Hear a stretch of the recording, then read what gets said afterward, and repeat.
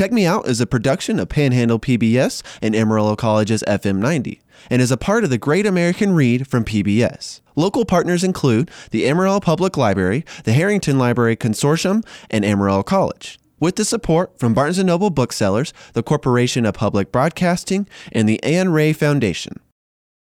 Well, I did what I always do. Like, when I'm watching Netflix, I'm like, I could watch something new, or I could watch The Office for the 300th time. I reread 1984 and Harry Potter and the Sorcerer's Stone.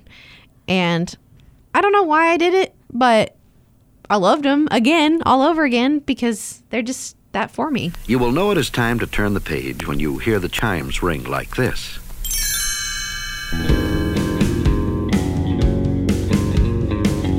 Welcome to Check Me Out, a podcast for book lovers. I'm Amy Hart. I'm Hillary Holsey. We are going to talk today about the final Great American Read reveal, the Great Panhandle Read reveal. So we're going to tell you the winners of both of those things. And we're going to talk a little bit about the behind the scenes of Check Me Out and how this season has gone. We've got lots of things to say. So let's start talking about the Great American Read. We're going to talk about the winner. And actually, let's talk about, you have the top three with you? I do. So let's talk about the top three for the Great American Read. So in third place, surprisingly, Harry Potter, the series. In second place, Outlander, the series. What? And it was a big gap. Yeah. There was a large gap between Harry Potter and Outlander. And then in first place, To Kill a Mockingbird. Yay! Yay! We're Which very we wanted excited. that to happen. Or I wanted that to happen. Yes, I'm gonna absolutely. Be really honest. I was okay if it was Harry Potter 2. If it were Outlander, I would have been very frustrated. I would have been very confused. Well, I've never read it. I have no idea. I've read half of it, the first book. Not half of the series, only half of the first book. Now, I know the people that love it, love it. Well, clearly. Yes. And they banded together to vote. A lot. Yeah. So I think that was the biggest surprise, really, that we saw on the national list. I mean, there were things that maybe in our Great Panhandle Read that went out really quickly, that were a little bit higher up on the list nationally. But overall, it was pretty comparative, I would say. Yeah. And I mean, I think it's really fascinating. And I kind of thought about To Kill a Mockingbird and Harry Potter in the top two for the most part the entire time. How cool it is that it's through a child's eyes in both of those scenarios. And I think that that's perhaps what makes it so relatable on a grander scale. I was gunning for both of them. But I don't know anything about Outlander, so I can't really speak to it. I don't know who is the narrator, like how do you remember? I think it's the female lead that is, but it's How a awesome. time travel. It is a time travel type historical fiction type book. Okay. But it's kind of, I would consider it almost like a romance type novel, but maybe the people that are reading it will totally disagree with me on that. I think, though, because of this, perhaps we should have an Outlander discussion on the podcast. Next season, Yes. when we have season 2. Yeah. Because I would love to know what people are thinking about this book. Maybe we're going to have to read some before it starts. We should. And also, another thing I would like to point out that I just realized, the top 4 books, which that includes Pride and Prejudice at number 4, all written by women. That's awesome. All women, all female authors. That is impressive. I know. That's very cool. Who came in at number 5 nationally? Number 5 was Lord of the Rings. Okay. And then Gone with the Wind at 6. But I would think Lord of the Rings or something like that would have been ahead of Outlander. I think that's the big surprise for me. Yes, and I really think that Outlander is of the moment. I agree. It's not, I don't think if we had a Great American Read in 10 years that Outlander would be number 2.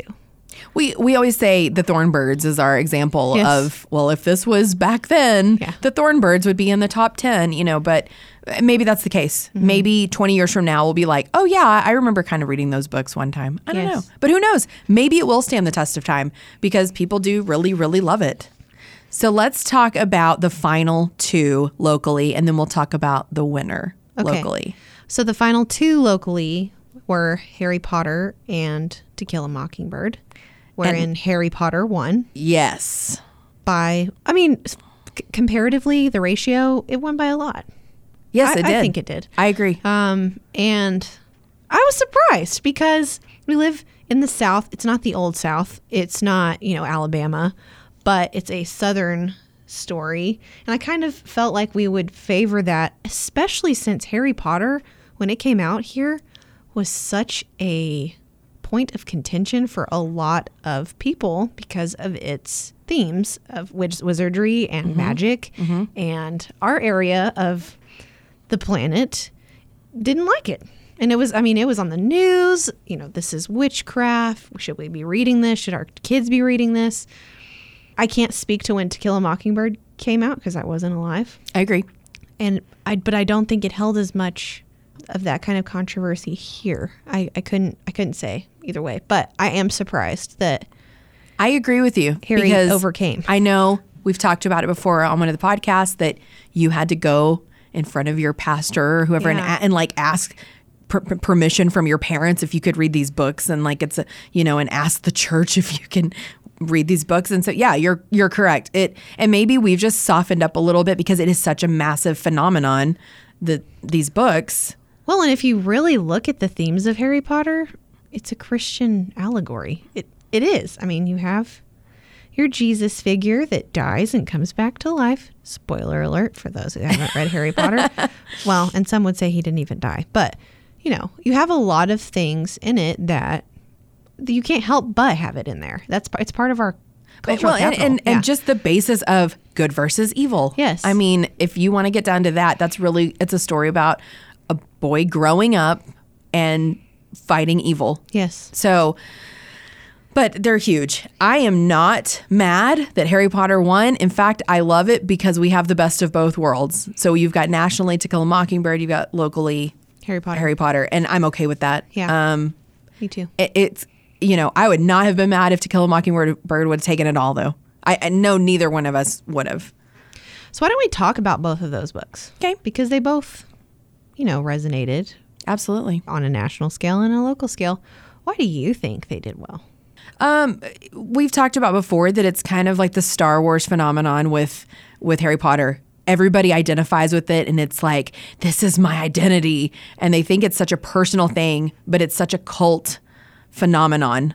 And I think that's why it did well. You've also got a series of 7 books up against one book, which was To Kill a Mockingbird, which I also think is really interesting. So you have this big, massive series that got bigger and bigger as it went. Movies and, merchandise.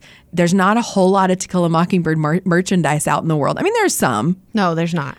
There's really not. But yeah. I've looked for it. Okay. So when there was like a shirt that came out on Out of Print, I was like, oh, they have a To Kill a Mockingbird something. I love that book. I want it. Yes. That's how rare it is to find something. I mean, you've got total polar opposites as Right. far as that goes, which I think is fascinating.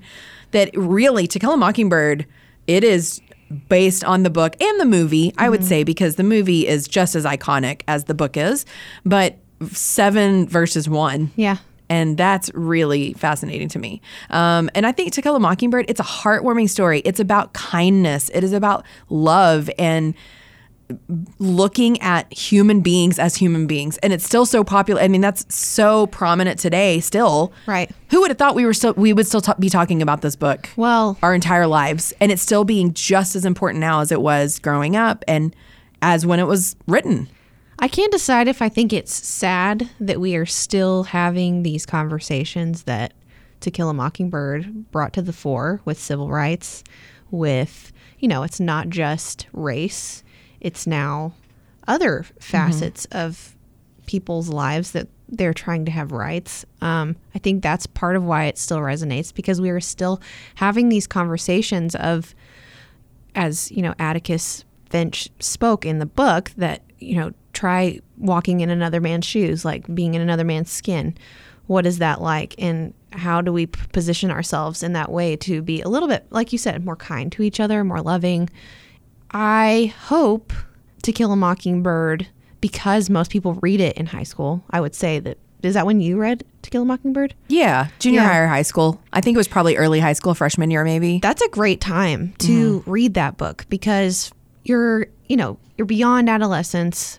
You're kind of trying to figure out what you're going to be when you go into your adulthood. And so to have that piece to change your thinking a little bit more toward on a global scale or on a humanity scale than just your own little world that you've existed in as a child and beyond that. So I think that that's a great time to read it, and I think that could be why it resonates so much, the time that most people read To Kill a Mockingbird, because I read it when I was young, and I know my mom did, and my dad, and I think that has a lot to do with it.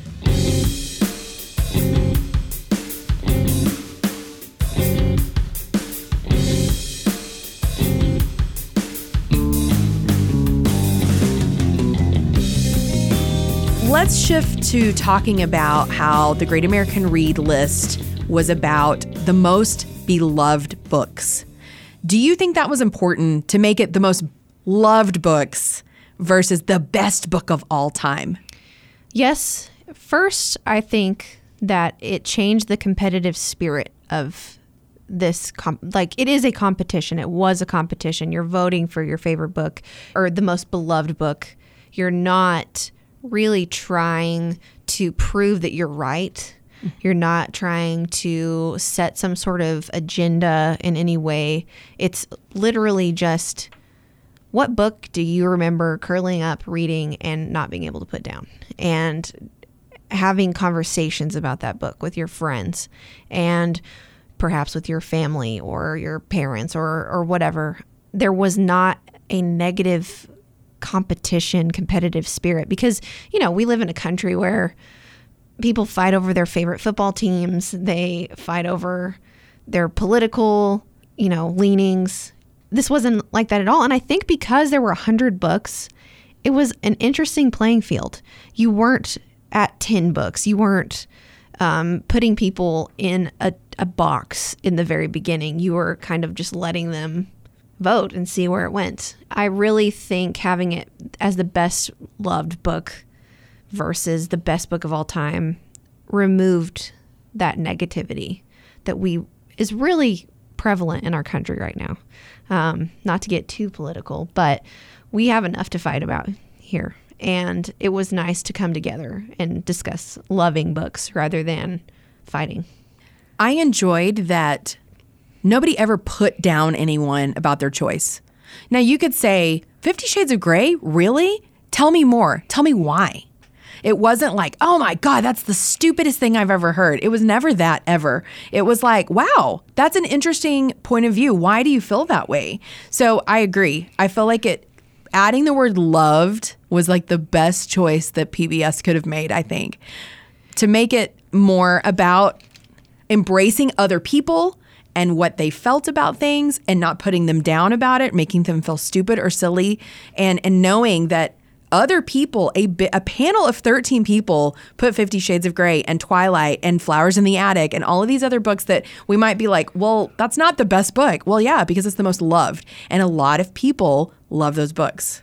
If you've ever gone to a library or a bookstore and you go up to someone that works there or a librarian and say, hey, I really loved this book.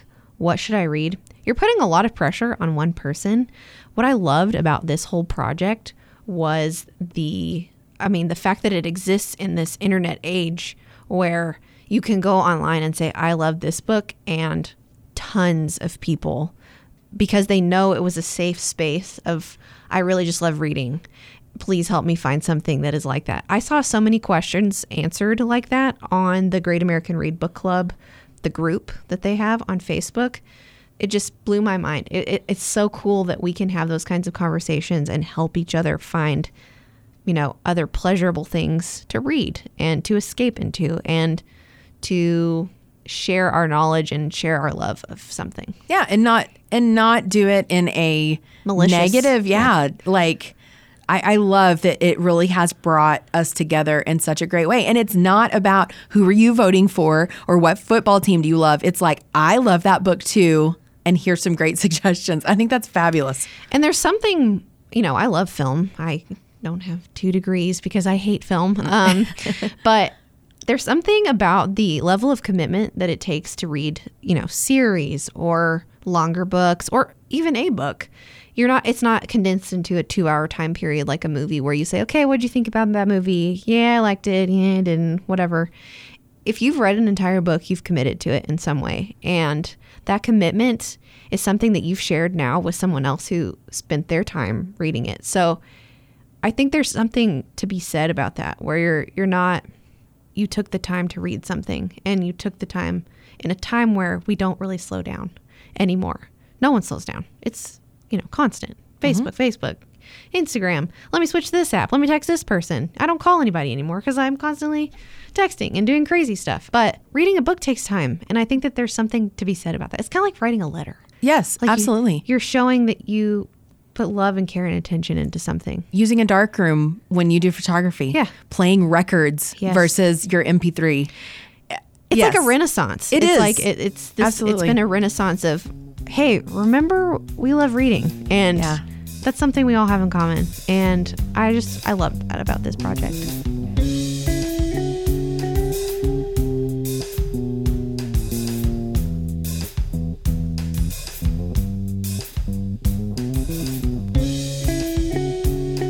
One of the things about this project, it obviously has promoted reading. I have read, I believe, 4 books since we started this back in the summer. That is not a lot to a lot of people. We have been very wrapped up in this entire project. I wish I could have read 20 or 30 more books on the list. Time has not permitted that, but I will be grateful for the 4 that I have read. So I read, this is insane for me to say, my first Agatha Christie. What is up with that? But I loved And Then There Were None. So I read that because it was on the TGAR list. I am currently reading A Prayer for Owen Meany. I finished Frankenstein. And then on our podcast, we talked about Joe Hill, and I loved Nosferatu. And so someone said, you have to read Heart-Shaped Box. So I read that. Probably the next book that I read after Owen Meany will be another spooky, scary, because that's kind of the time of year that we're in. And that's what I gravitate towards. But reading these kind of books, there's a ton on the list I still want to get You to. forgot one. What did I forget? Handmaid's Tale. Oh, yes. And I read The Handmaid's Tale. Yeah.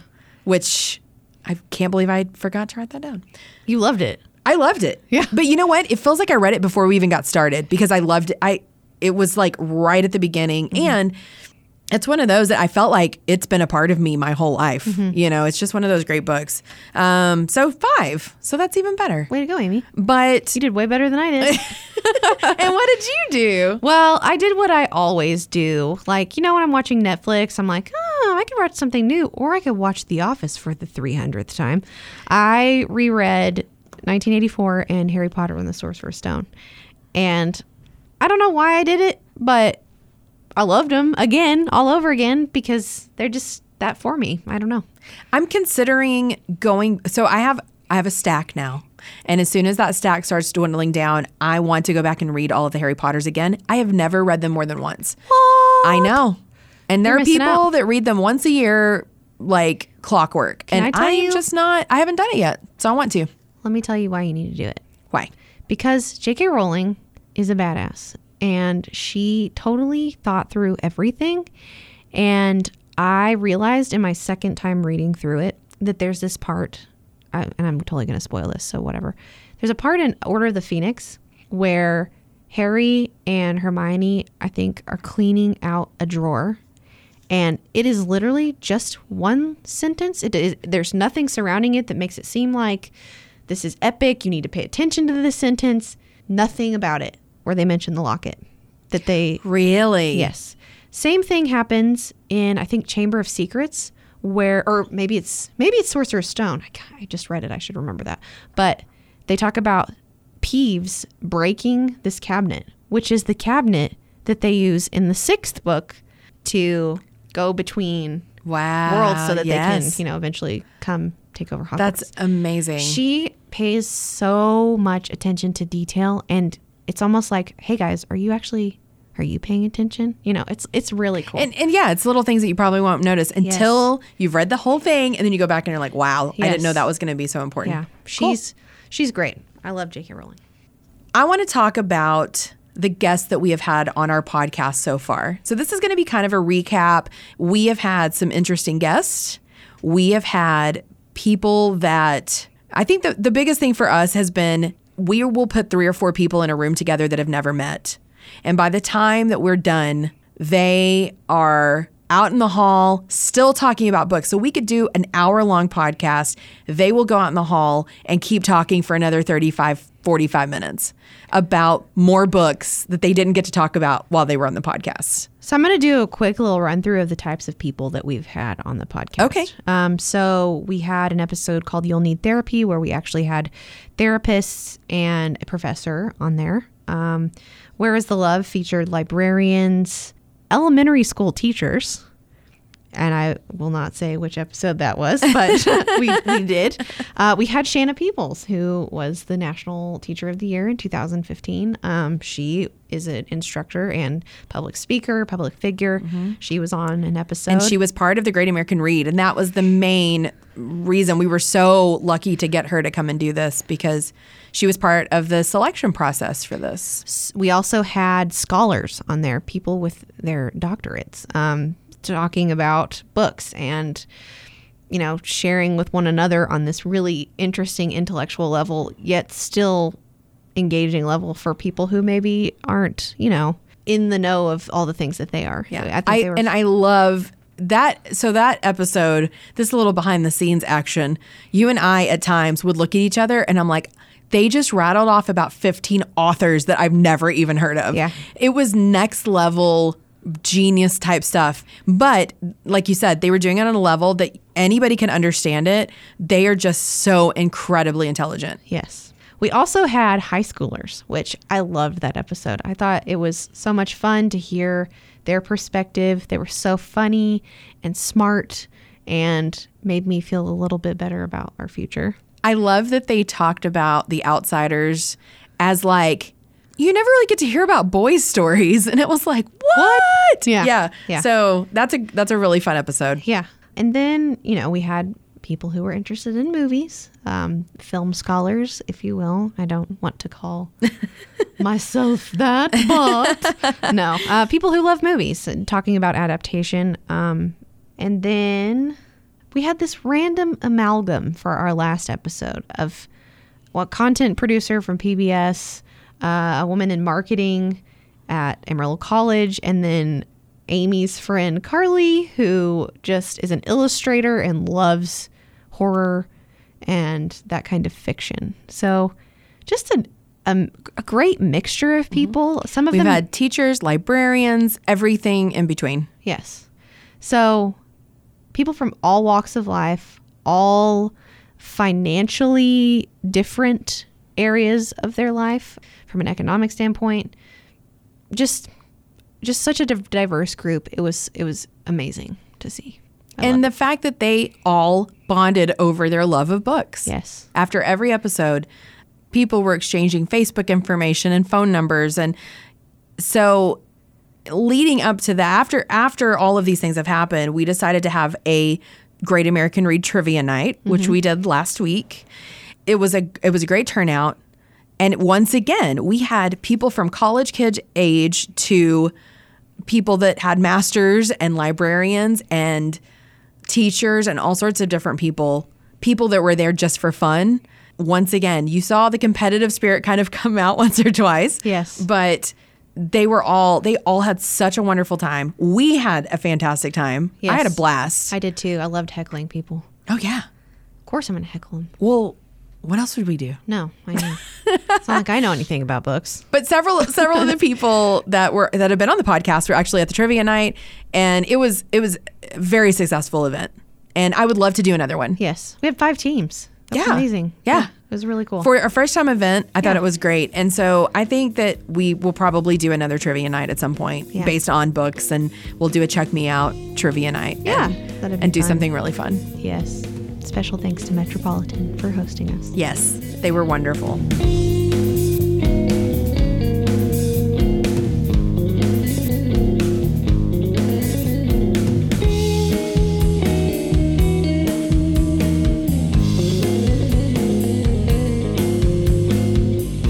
project began, it started with a woman that we would like to thank. Her name's Cullen Lutz.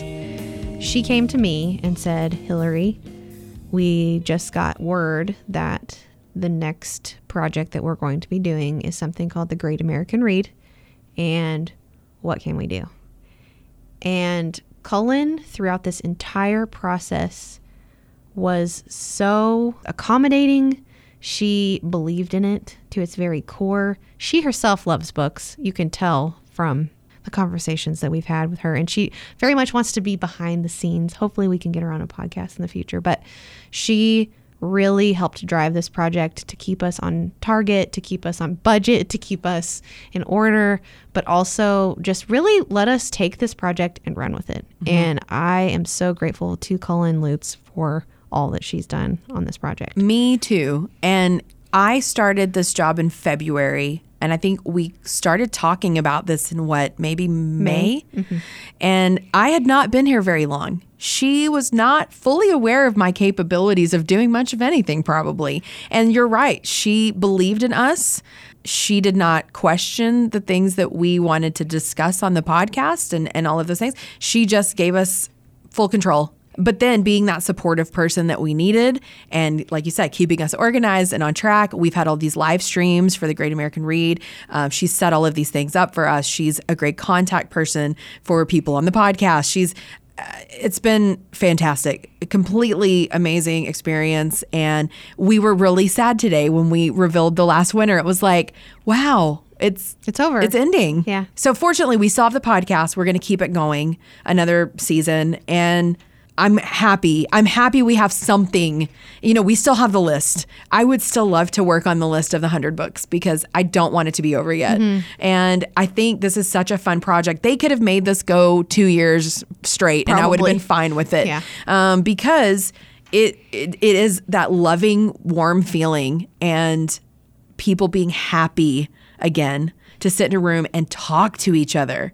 Even though we're on microphones and it's kind of like out of the element of just sitting at a coffee table and having snacks and chatting. But I like that people looked at each other in the eye and they weren't on their phones for an hour and they just talked about stuff that they loved. It was almost the same kind of escapism that a book gives you. I agree.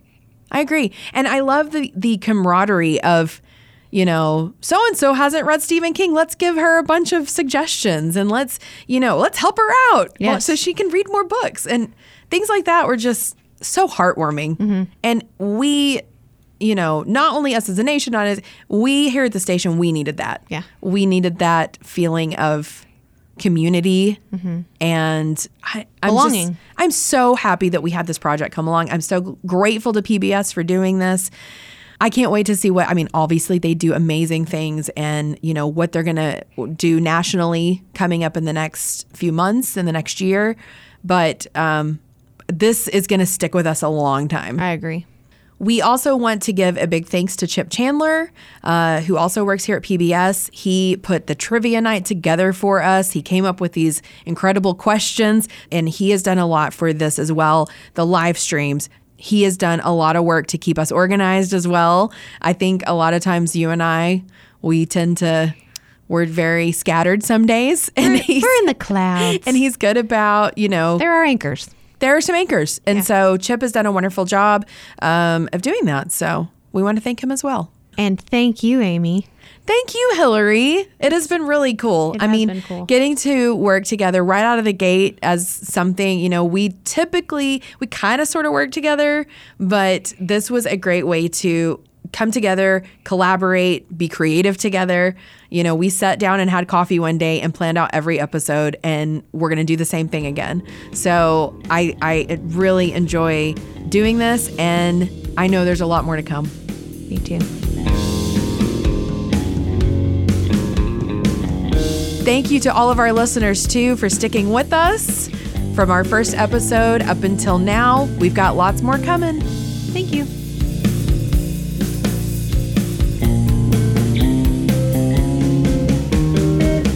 Check Me Out is recorded in the FM 90 studios on the Washington Street campus of Amarillo College. Special thanks to the Mag 7 for providing our music, Colin Lutz, Scotty Vanderford, and Stevie Brashears for designing our really cool logo. Make sure you hit subscribe wherever you may be listening.